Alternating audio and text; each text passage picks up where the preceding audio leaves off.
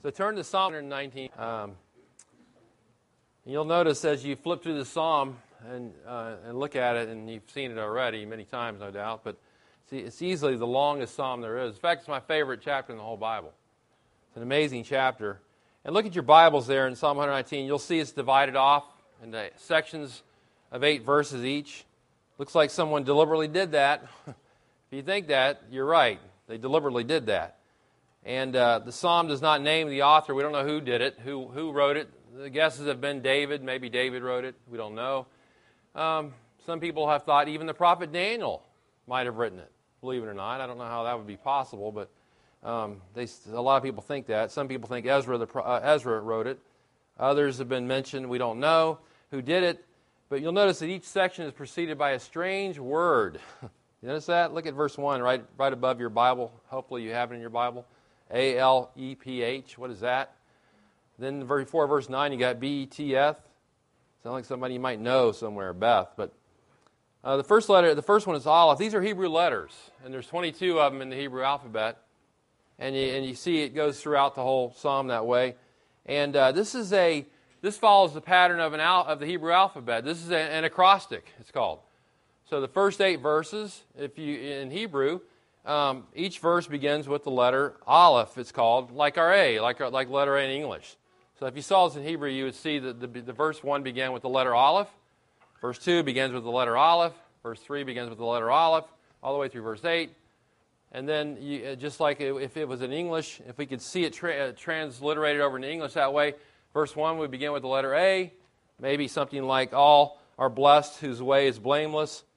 Verse 2 would begin with the letter A, maybe again, all are blessed who observe his testimonies, but it could be different words. But that's how it is. And then you go to the next, verse 9, you got Bet or Beth, it can be either way in Hebrew, and it's the same thing. Each verse in that section begins with that letter, and it's designed this way on purpose. Probably most people think, and this is not the only acrostic in the Bible, by the way. There's others, you just don't see them readily. Like in Lamentations, there's other Psalms that are like this. Maybe for the purpose of memorizing Scripture, so people can memorize it easier. But this entire Psalm, and I'm not going to spend a lot of time on introducing this, is about the Word of God. It's all about the Word of God. Or we could say maybe the Word of God from A to Z, something like that. All about the Scriptures. And it doesn't take a genius to figure out that the theme of the first 8 verses of Psalm 119, and that's what we're going to cover tonight, the first 8 verses, Aleph, is simply this: obedience to the Word of God should characterize the life of a believer. Obedience to the Word of God should characterize the life of a believer. You'll notice it starts out in a general way. The first 3 verses uses the pronouns those or they. For example, verse 1, blessed are those whose way is blameless, very general. Verse 2, blessed are those who observe his testimonies. Verse 3, they also do no unrighteousness. They walk in his ways. It's just generally stated. It can refer to anybody who's obeying the Word of God. Then it starts to get more particular. Verse 5 narrows down to you. It says, you have ordained your precepts. That's the reference to the Lord. Then it goes in verses 5 to 8, the third section. The main personal pronouns are me and my and I and words like that. For example, verse 5, oh, that my ways, the psalmist says, may be established to keep your statutes. So we start off with this general truth. It can apply to anybody who obeys the Scripture. And then it narrows down to where the psalmist says, I'm going to apply this to myself. Now it comes down to me.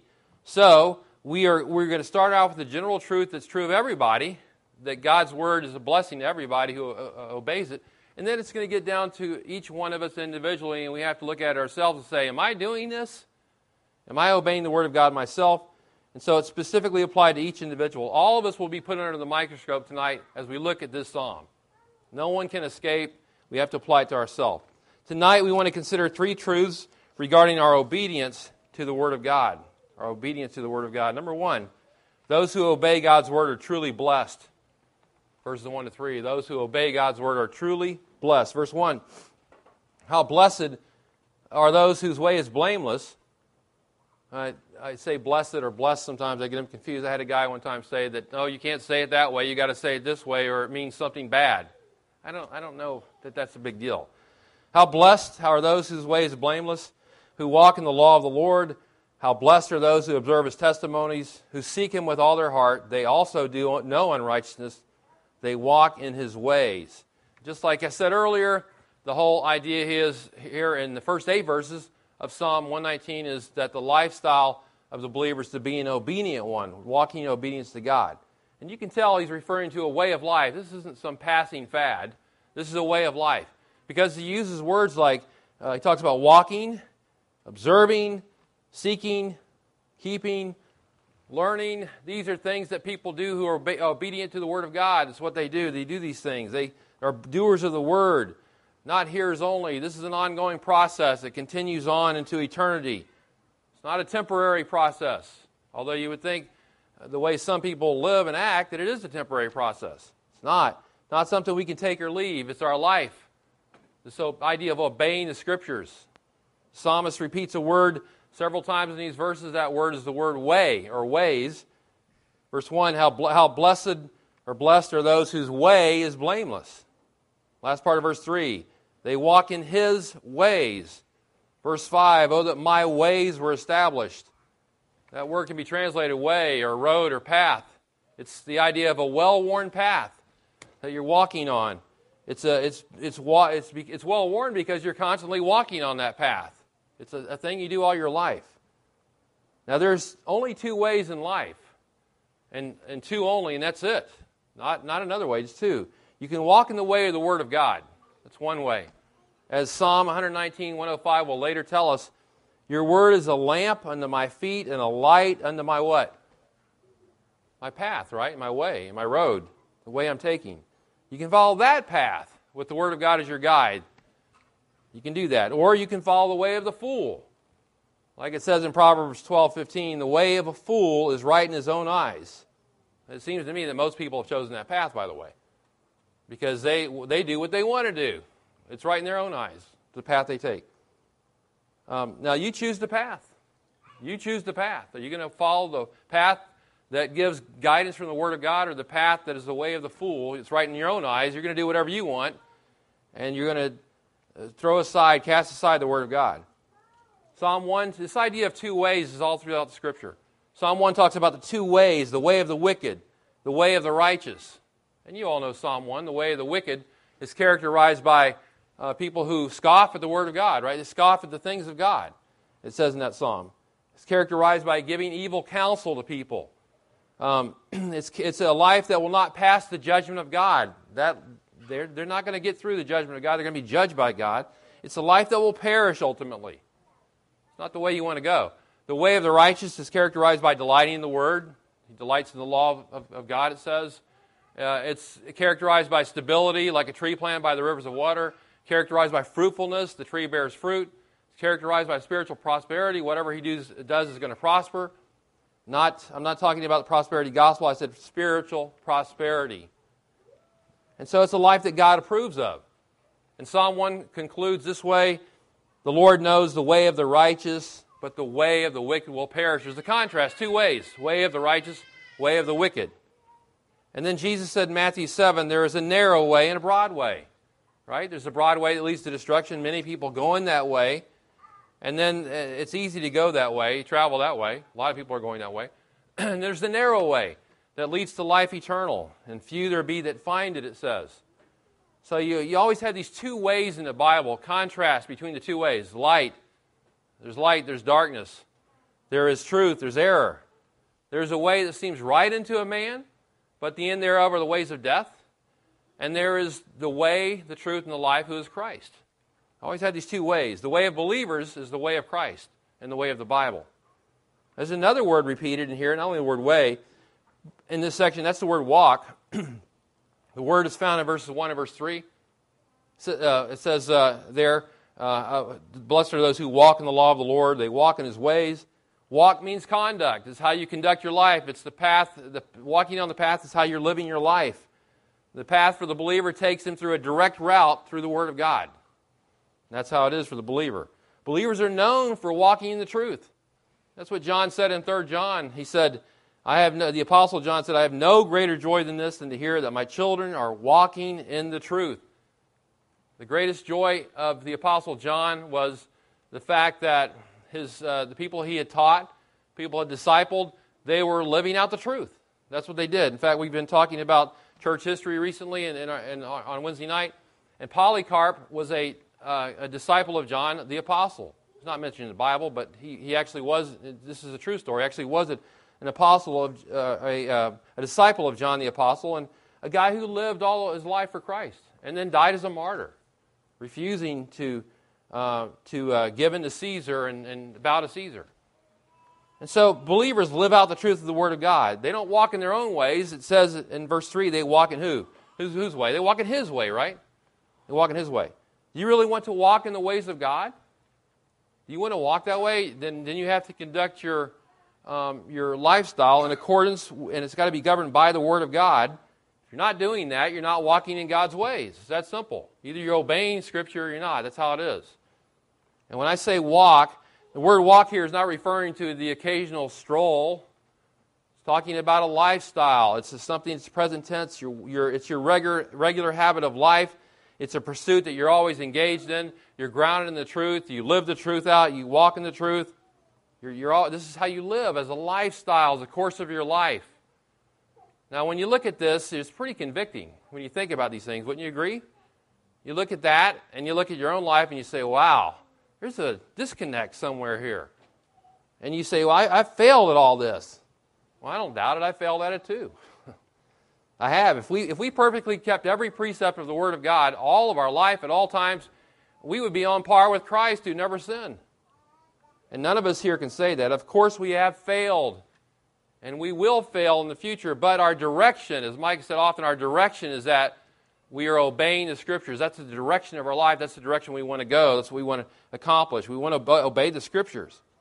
And keep this in mind, if you're discouraged about that, we're not alone in this pursuit. The Lord is with us. And we're going to talk about that later in this psalm. Now, the New Testament uses the word walk as well many times in describing the behavior of Christians. In fact, it's a key word in the epistle of Ephesians. Ephesians says many times the word walk. It says, for example, walk in a manner worthy of the calling with which you have been called. Ephesians says, walk no longer as the unsaved Gentiles walk in the futility of their minds. So we don't want to have a lifestyle. We don't want to continue the life as that we had when we were unsaved, do we? He says, no, don't keep walking like that. Walk this way now. Scripture says, or Ephesians says, walk in love, just as Christ also loved you. So we want to be people that are loving. That's what it means to walk with God. Walk in the light. Walk as children of light, it says in Ephesians. We want to walk in the light. Be careful how you walk, not as unwise, but as wise. These are some of the ways that it looks like to walk in the ways of God. Kind of puts a face on it. Now, these first 8 verses of Psalm 119 are about being committed to the Word of God as a way of life. You have to understand that. This is not something you do on occasion. This is our life. Psalm 119 says that those who walk in the law of the Lord, that their way is blameless. Look at verse 1, Psalm 119. Their way is blameless. What does that mean? That's a scary word, isn't it? We think, how can we achieve that? Well, the word means it's a way that is spiritually wholesome. It's a way that is sound, a way that's unimpaired. If you want to bring it down to the bottom line for us to understand, it's a way of integrity. We are to be people of integrity. We are to live a spiritually wholesome lifestyle. This is what we're to live. Old Testament, New Testament, it doesn't matter. The purpose of the Lord is the same. God wants us to be people of integrity. That's what He says. That's the kind of lifestyle that glorifies Him. By the way, it's not limited to your age. It doesn't matter how old you are or how young you are. It doesn't matter if you're a mature saint or a new believer. The goal is always the same, to have a lifestyle characterized by integrity or blamelessness, as it's called here. Now let me clarify something. When I say blameless, I don't mean sinless, lest you think that. Nor does it mean perfection. Nobody's going to live a perfect life, although some people apparently around here in this city think that that is the case. But the Lord is not saying that those who walk in His law are sinless. He's saying they're blameless, meaning they have integrity in this case, in the meaning of this word. And I know, as you look back over the course of your life, as I look back over the course of my life, we're often appalled at our what? Our lack of integrity, right? We look back and we say, wow, there are things I wish I would not have done, things I wish I would have done, maybe words that we spoke we could take back, maybe actions that we committed that we wish we would not have done. So we look at this word blameless and we might be tempted to think, well, I could never achieve this. This is just out of my range completely. Maybe those who are especially spiritual can get this, and we think of the people who are especially spiritual, maybe they can achieve this. It's just a high standard, such a high standard. Well, I'll tell you something. It's too high for all of us when it comes down, if you really want the truth about it. It is too high. Nevertheless, it's the goal. But that's why we depend upon the Lord, you see, because He can enable us to be people of integrity. We look to Him for His help. There's no way we can accomplish this on our own. It's impossible. So that's why we look to Him for help. Now, this idea of being blameless, person of integrity, is found throughout the entire Scripture. You see it all over the place. Starting back in Genesis 17:1, the Lord talking to Abraham, he's called at the time. It says in Genesis 17:1, Abram was 99 years old. And the Lord appeared to Abram and said to him, by the way, what do you think a guy that's Abram is, he's 99 years old. What would you tell that guy in the way of advice? Would you say, hey, Abraham, you've done a pretty good job in your life. You've been at it for a while. You've seen your saint, your seasoned saint. You've been through experiences. You've done pretty good. After all, you deserve a break. You're 99 years old. Take a rest. Coast. If things don't work out for you, don't worry about it. If you mess up, don't worry about it. No, that's what we would say, right? Take a break. You're 99 years old. Relax. But that's not what the Lord says. The Lord tells Abraham something that's interesting at the age of 99. He says, walk before me and be what? Blameless. Wait a minute. This guy's 99 years old. Obviously, age is immaterial to the Lord. He still has the same message that He would have told Abram all his life. Be blameless, He says. That's what the Lord desires. He wants the whole of our lives to be characterized by blamelessness. It doesn't matter what age you are. It doesn't matter if you're Abraham, the father of the Jewish nation. It doesn't matter if you're 99 years of age. God is no respecter of person. His message is be blameless, regardless of what age you are. Still told to be blameless at the age of 99. It's said of Job, Job 1, there was a man in the land of Uz whose name was Job, and that man was blameless, it says. He was upright, fearing God, turning away from evil. So this is kind of a whole of a package deal here. Blamelessness, fearing God, turning away from evil. That's all together. In other words, Job is a living example of a man of integrity. You read the book of Job and you see that he's got his faults too, and he complains about a lot of things. Look, he's under tremendous suffering. I get it. But you see his weak spots too, but yet he's a man of integrity. Proverbs 11:20 says, the perverse in heart are an abomination to the Lord, but the blameless in the way are His delight. The Lord takes delight in those who are blameless. That's what He's looking for. He's always looking for this. This is always His goal. He places a high premium on a blameless character. Now, of course, the underlying basis for such a character is God Himself. God's character is what we base our character on.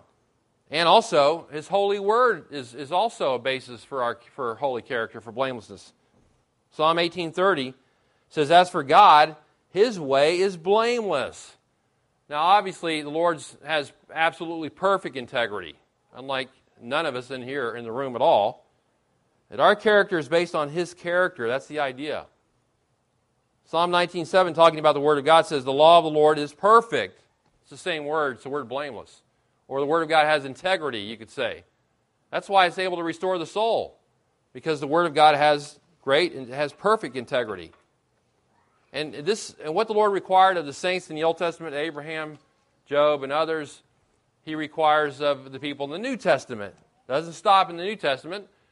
Ephesians 1:4 says, Paul says, just as God chose us in Him before the foundation of the world, that we should be holy and what? Blameless before Him, right? Blameless before Him. That was the Lord's intention before the world, by the way, began. We talk about God's election. We always talk about that around in this church all the time. Constantly talking about election. But it wasn't just that He planned on saving us before the foundation of the world. He planned on us living blameless lives before the foundation of the world. It's not an afterthought with God. That was His goal from the beginning. He wanted us to be people of integrity right from the beginning. So when you think of election, think of that as well as part of the package. Ephesians 5:27 says that that the Lord might present us to himself, the church. The Lord might present the church to himself in all her glory, having no spot or wrinkle or any such thing, but that she should be holy and blameless. The Lord's purpose for the church is to be blameless, to be, have integrity. And you know how important that is for churches. Philippians 2:14 and 15. Paul says, do all things without grumbling or disputing, so that you will prove yourselves to be blameless and innocent, children of God above reproach in the midst of a crooked and perverse generation among whom you appear as lights in the world. Wow, we live in a wicked generation, a wicked world. Who's going to be people of integrity if we're not going to be? There's not going to be anybody. This is what the Lord expects out of us. Do you think the Lord might have some small interest in the idea of his people being people of integrity? It's all throughout the Scriptures. Psalm 119:1 says, how blessed are those whose way is blameless. This way of integrity, this way of wholesome living, of sound living, of being unimpaired spiritually, this way of being blameless, the world doesn't care about this. They'll lie, they'll cheat, they'll do whatever it takes to get their way. You know this is true. But God's people are called to be different. They're called to this pursuit of blamelessness, being people of integrity. And this is all in connection with obeying the Word of God. This is how it happens. We obey the Word of God. And that's where we go from there. People of God people who want godly integrity can never be separated from obedience to the Word of God. That's what it's all about.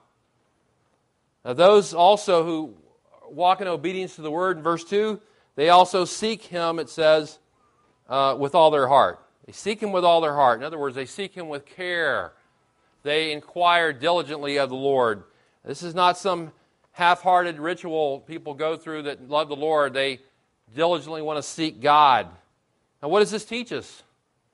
It teaches us that the Word of God is not an end in itself. It's rather a means to an end.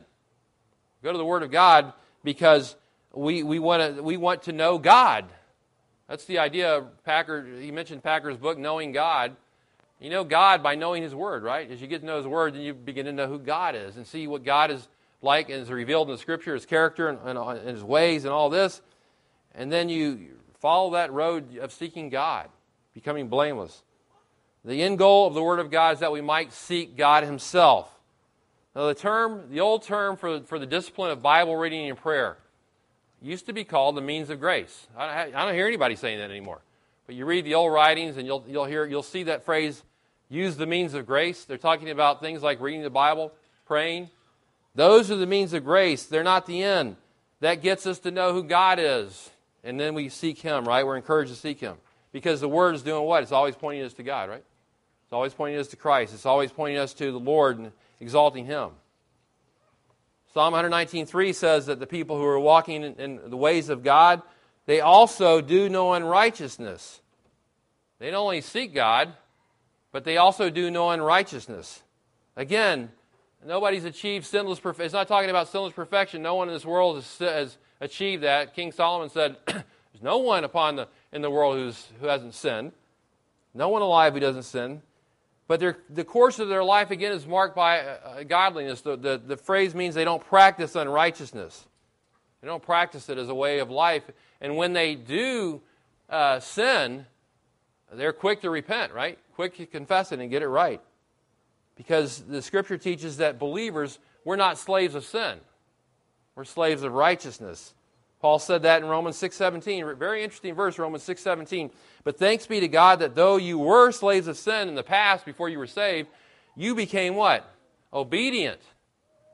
You became obedient to what? From the heart. Again, all these words relate to Psalm, obedient to the heart, to that form of teaching to which you were committed. Started obeying the Word of God. You were committed to it. And having been freed from sin, you became slaves of righteousness. Before we were saved, we were slaves of sin. It was just an automatic, natural thing. It's what we did.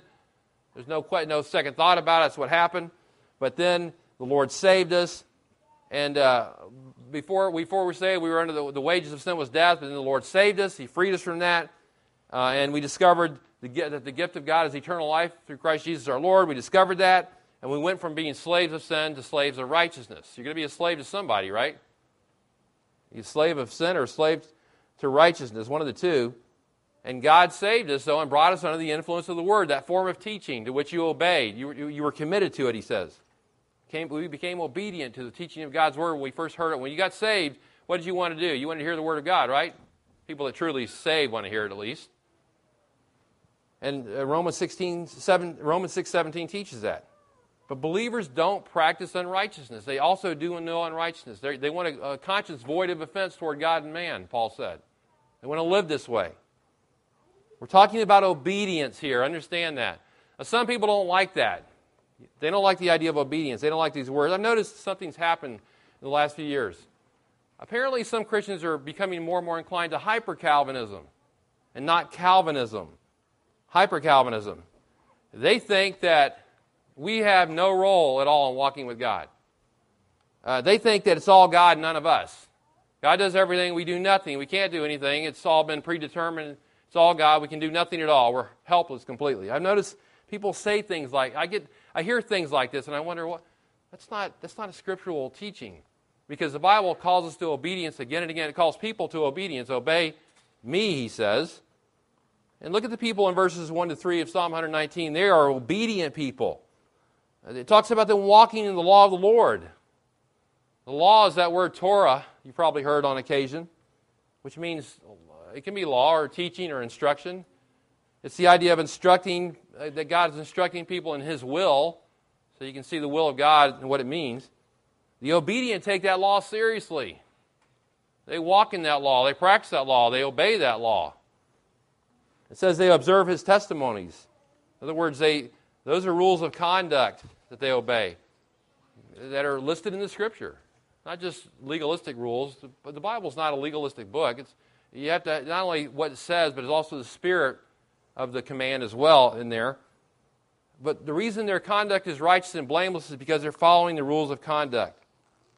So these people are obedient. They're seeking Him with all their heart. They're not practicing unrighteousness. They're walking in His ways. To me, that sounds an awful lot like obedience. We have our part to play. Jesus made it very clear in John 14:15. He said, if you love me, you will do what? You will keep my commandments. What do you do with that? He says, obey me. So our first point is this. Those who obey the word are truly blessed. They're truly blessed. Twice in verse 1, we've talked about obedience quite a bit here. Twice in verse 1 and 2 it says that. How blessed are those whose way is blameless. How blessed are those who observe His testimonies. And we like that word blessed, don't we? One of our favorite words. Christians like to use the word blessed. We say it all the time. It sounds very spiritual. We say it a lot, but the only problem is we don't always understand what it means. And I'm not against using the word blessed. It's a scriptural word. But here in Psalm 119, it can either mean what it says, how blessed, or it can mean how happy. How happy are those who walk in His way. And this is more than just a passing emotional feeling that you have, or good feeling you have. It's rather speaking of the status of an individual. The status, the way you live, the way you are all the time. It's a deeply rooted state of happiness that comes by living for God. Something in you that stays there, that dwells there, deep-rooted joy is what it is. And it's defined, this is happiness that's defined by God, not the world. We know what the world says about happiness. And you hear a lot about happiness from the world, but that's not in line with what the Scripture says. Somebody paraphrases this way, and this is good. He said, how rewarding is the life of those who observe His testimonies. And that captures the idea. Because the life of the believer who's walking in obedience to the Word of God is living a rewarding life. It's rewarding. And there's not a person alive who doesn't want happiness. Everybody wants happiness in his life. And if I were to ask you and you told me you didn't care about happiness, I don't believe that. All of us want happiness in life. The problem is, what is happiness? And how is it achieved? How do you become happy?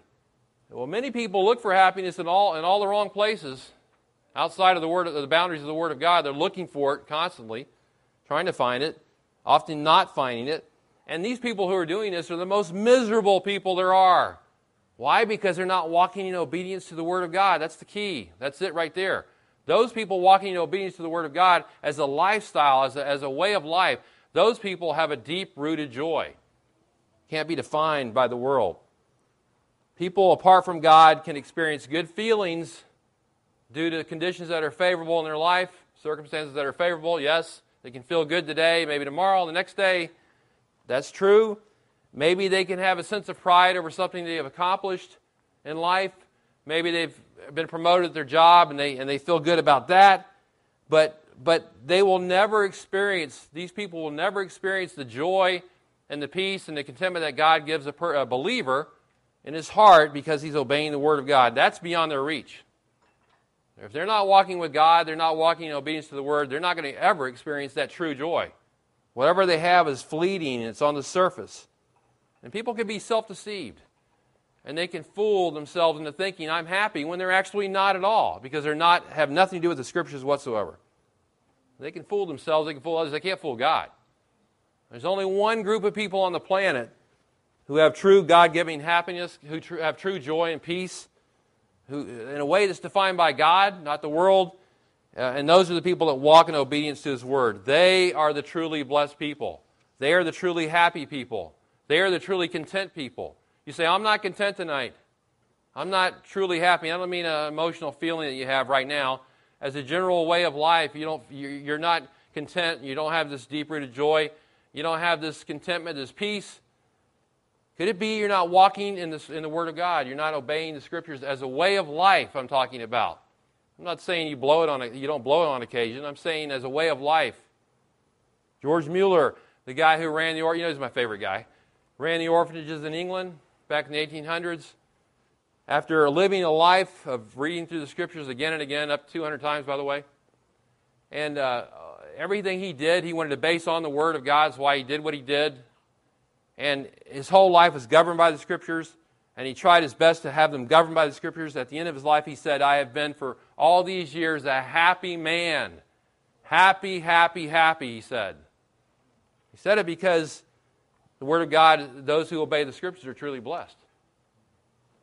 Number 2, God gave His Word so that we might obey it. Verse 4. God gave His Word so that we might obey it. Verse 4 says, you have ordained your precepts that we should keep them diligently. The word ordained is literally commanded. You, Lord, he's talking about the Lord. He says, you have commanded your precepts that we may keep them diligently. The you is emphatic, talking about God without a doubt. And now the Lord's going to weigh in with His perspective, as seen by the psalmist, on this whole idea of obeying the Scriptures. The Lord's going to tell us what He thinks about obeying the Scriptures as from the psalmist's point of view. And the psalmist says, you have commanded your word so that we should keep it diligently. Here's the question. Why did God give His Word? Why did He give His Word? So we could analyze it, and so that we could look at it and decide whether or not it was worth spending our energies and time and efforts on? Is that why He gave His Word? Does the Lord consider it optional? Here's my Word. It's an option. Take it or leave it. Do you want to obey it or not? Is it an optional thing with God? In the Garden of Eden, Satan asked Eve the question. He said, indeed, as God said, you shall not eat of any tree of the garden. In other words, he questioned the Word of God, and basically he led Eve to believe it's not that big of a deal to obey the Word of God. It's not a big deal. Let me ask you a question. Is it a big deal to obey the Word of God? Why did He give His Word? It's very simple. Verse 4, He gave His Word so that we might keep it diligently. He gave His Word, invested it with His full authority, and He gave it so that we might obey it. It's very simple. Doesn't take a rocket science to figure this one out. He gave it so we might obey it, and that we might obey it diligently. That's what He says here. And if we don't do that, guess what? It's an affront to God's person. Because He gave His Word so we would obey it, and if we're not, then we're spitting in the face of God, basically. Anything less than this, than obedience, is unsatisfactory to God. That's what verse 4 says. Very succinctly, it says it in one verse, by the way. And keeping His commandments is not a burden. We might think, it's such a burden to keep the commandments of the Word of God. It's not intended to be a burden to bear. 1 John 5:3 says, this is the love of God, that we keep His commandments, and His commandments are not burdensome. Not burdensome. It's not a burden to keep the Word of God. In fact, according to this psalm, it's a blessing. Because it says, how blessed are those who observe His testimonies. It's not a burden. God gave His word so we might obey it. Those who obey God's word are truly blessed. And thirdly, we must rely upon God to obey His word. Verses 5 to 8, must rely upon God to obey His word. Verse 5, oh, that my ways, the psalmist said, may be established to keep your statutes. Then I shall not be ashamed. When I look upon all your commandments, I shall give thanks to you with uprightness of heart. When I learn of your righteous judgments, I shall keep your statutes. Do not forsake me utterly. Look at that verse 5. Oh, that my ways were established to keep your statutes. That's the prayer of the psalmist. That's what he's praying. Why does he pray this way? Well, first, it shows his desire to obey the Word of God. Just like Peter said in 1 Peter 2, he said we're to desire the pure milk of the Word that we may grow thereby, right? We're to desire the pure milk of the Word to grow thereby. There should be in every believer this ever-growing desire to love the Word of God and obey what it says. We should long for it, just like a newborn longs for its milk, it says in 1 Peter 2. But there's something more here. Not only a great desire, there's a deep awareness on the part of the psalmist that he can't do it on his own. He needs divine help, and so he's crying out to God, oh, that my ways might be established to keep your statutes. Yeah, he wants to obey. He desires to obey. He knows he's responsible to obey. God's called him to obey, but he realizes the weakness of his flesh, that I hope all of us here realize the same thing. So what does he do? He casts himself upon the mercy of God, and he says, Lord, help me. God's going to have to establish His ways in order for this thing to happen.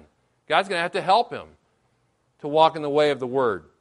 The psalmist knows this. He knows that he cries out to God for help. See, we're not alone in this pursuit of obeying the Word of God. We think, well, we can't do this. But we're not alone in this pursuit. Yes, we must obey it. We're called to obey it. But we're not alone. God can help us. And by the way, we cannot live the life that God wants us to unless we depend upon Him. We can't do it. We can't live apart from His Spirit. It must be a complete reliance upon God to do this. Speaking to Israel in the future, in Ezekiel 36, 27, this is a great verse. God talks about Israel in the future. He says one day to Israel, He says, this is what He says. The Lord says, I will put my Spirit within you and cause you to walk in my statutes. I'm going to put my Spirit within you, and I'm going to cause you to walk in my statutes, and you will be careful to observe my ordinances. Isn't that what the Lord's done for us? Now He's put His Spirit in us, and He is going to enable us to obey His Word. You know, we play our role in this. We obey the Word of God, but not apart from the Lord. The pursuit of obedience is one in which we lean upon the Lord. We lean heavily upon Him as we pursue the blameless life. I love John 15, one of my favorite verses ever. I've thought about it many, many times, looking back over my pathetic life, often failing. And I thought to myself in John 15, Jesus said, without me you can do nothing at all. So we depend upon Him, right? What are the results of depending upon God? There's three mentioned here. First of all, unashamedness in verse 6. Then I shall not be ashamed when I'm obeying your word, when I look upon all your commandments. If we're not keeping the word of God, if we're not obeying them, we're ashamed, aren't we, and embarrassed. Quite honestly, we're ashamed. We've disappointed the Lord. We've disappointed others, our fellow believers, and we've failed, and we were miserable with that. We've sinned against God, and we feel horrible, feel ashamed. But when we do keep His word, there's this freedom from guilt that we have, that we experience. There's an unashamedness that we have. And so when we look upon His commandments, we don't feel ashamed. If we're not obeying Him, we look upon His commandments and we think, wow, I blew that one completely. Number two, the second result, thankfulness. Verse 7. I shall give thanks to you with uprightness of heart when I learn your righteous judgments. We depend upon God to keep His word. He's going to enable us to have an upright heart. We're going to learn His word. We're going to grow in grace. We're going to be instructed in the Scriptures. We're going to keep on learning, keep on growing spiritually. And as that happens, we're going to be what? Thankful to God, right? Thankfulness will fill our heart. And then the last result of a person who's depending upon God to help him obey the word is there's determination that will build in his soul. Determination in verse 8. He says, look at this great statement of determination. After all this, he prays and all this. Verse 8, I shall keep your statutes. Do not forsake me utterly. He makes this resolution to keep the word of God. He's determined in the depths of his soul to do it. He's going to do it. He wants to do it. He's committed to it. We talked about, that's why I like Romans 6:17 in connection with Psalm 119. The idea of the word commitment, that with the whole heart and obeying the form of teaching, similar stuff here. He's committed to this way of life. He's personally committed to obedience to the Word of God. That's what it says here. And there's nothing wrong with that, by the way. Some people think there's something wrong with that. There's nothing wrong with it. We're not hyper-Calvinists again. It's okay to be determined. We should be fully engaged, shouldn't we, in what we're doing for the Lord? Work. Mike talked about the workplace. Work is unto the Lord. That's being fully engaged at your workplace. Same thing is true with the Scriptures, where we should be fully engaged, that we should take full responsibility. We should not make excuses for ourselves. I can't do it. You have the Lord to depend upon. We can do it with His help. And notice the balancing statement at the end of verse 8, do not forsake me utterly. The psalmist says, in effect, don't abandon me in this pursuit. I need you. I need your help. I can't do it without you. Without the Lord, all is in vain here. I can't obey the Word of God. Yes, we're called to be obedient to the Scriptures. Yes, we are. But we also need the Lord to help us with this. He knows, left to Himself, it's a lost cause completely. Now, left to ourselves, we'd still be on our way to hell, unsaved for that matter, spiritually dead in our sins. This is a way to express the dependence upon God in a negative way. Of course, the Lord would not forsake one so desirous of following Him, one so determined to follow Him. Why would the Lord forsake that person? He wouldn't. But this statement shows how dependent the psalmist is upon God. This is the way he says it. This is his words. We see his heart for God. We see his love for God when he says this. Lord, I need you. Don't forsake me utterly. Now, how about you tonight?